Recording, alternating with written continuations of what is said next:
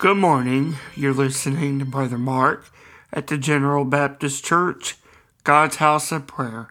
I want to thank you for joining us this morning, and I'd like to invite you for fellowship to be with us in our Sunday morning fellowship at the General Baptist Church, God's House of Prayer. We're located at 155 Vine Street in Fairborn, Ohio.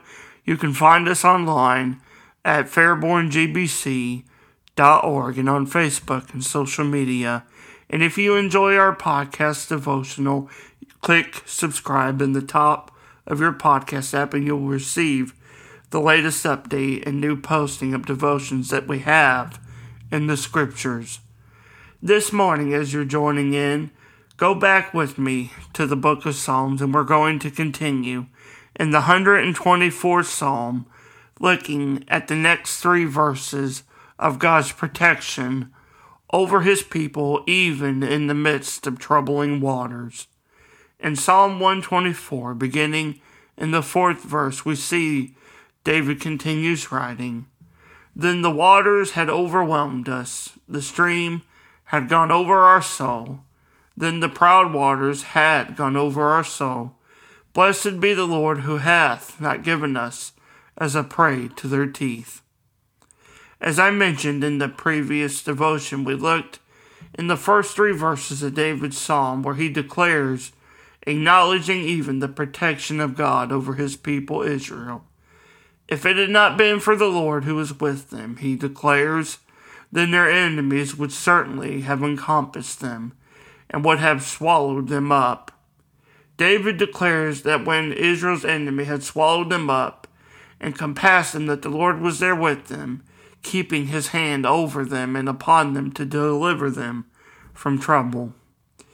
In these next verses, we see that David continues saying how the waters would have overwhelmed them. The proud, huddle waters would certainly have covered their soul.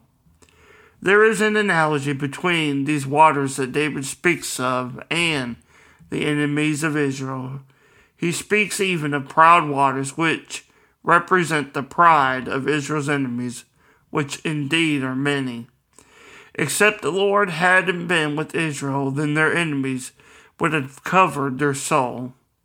In his words of praise, David declares the goodness of God because he is always with them and wipes away, takes out their enemies that they would not be consumed. He wiped out the Egyptian army in the waters of the Red Sea. He wiped out Nebuchadnezzar when he gave him the mind of a beast, showing him indeed that he is God. This is the sovereignty of God, of the Lord that we serve. And his holiness, and through his mighty hand, God looks over his people and will deliver them from the midst of trouble. God has always been with his people Israel, and he will be with you and I as well, as he has always been with his people.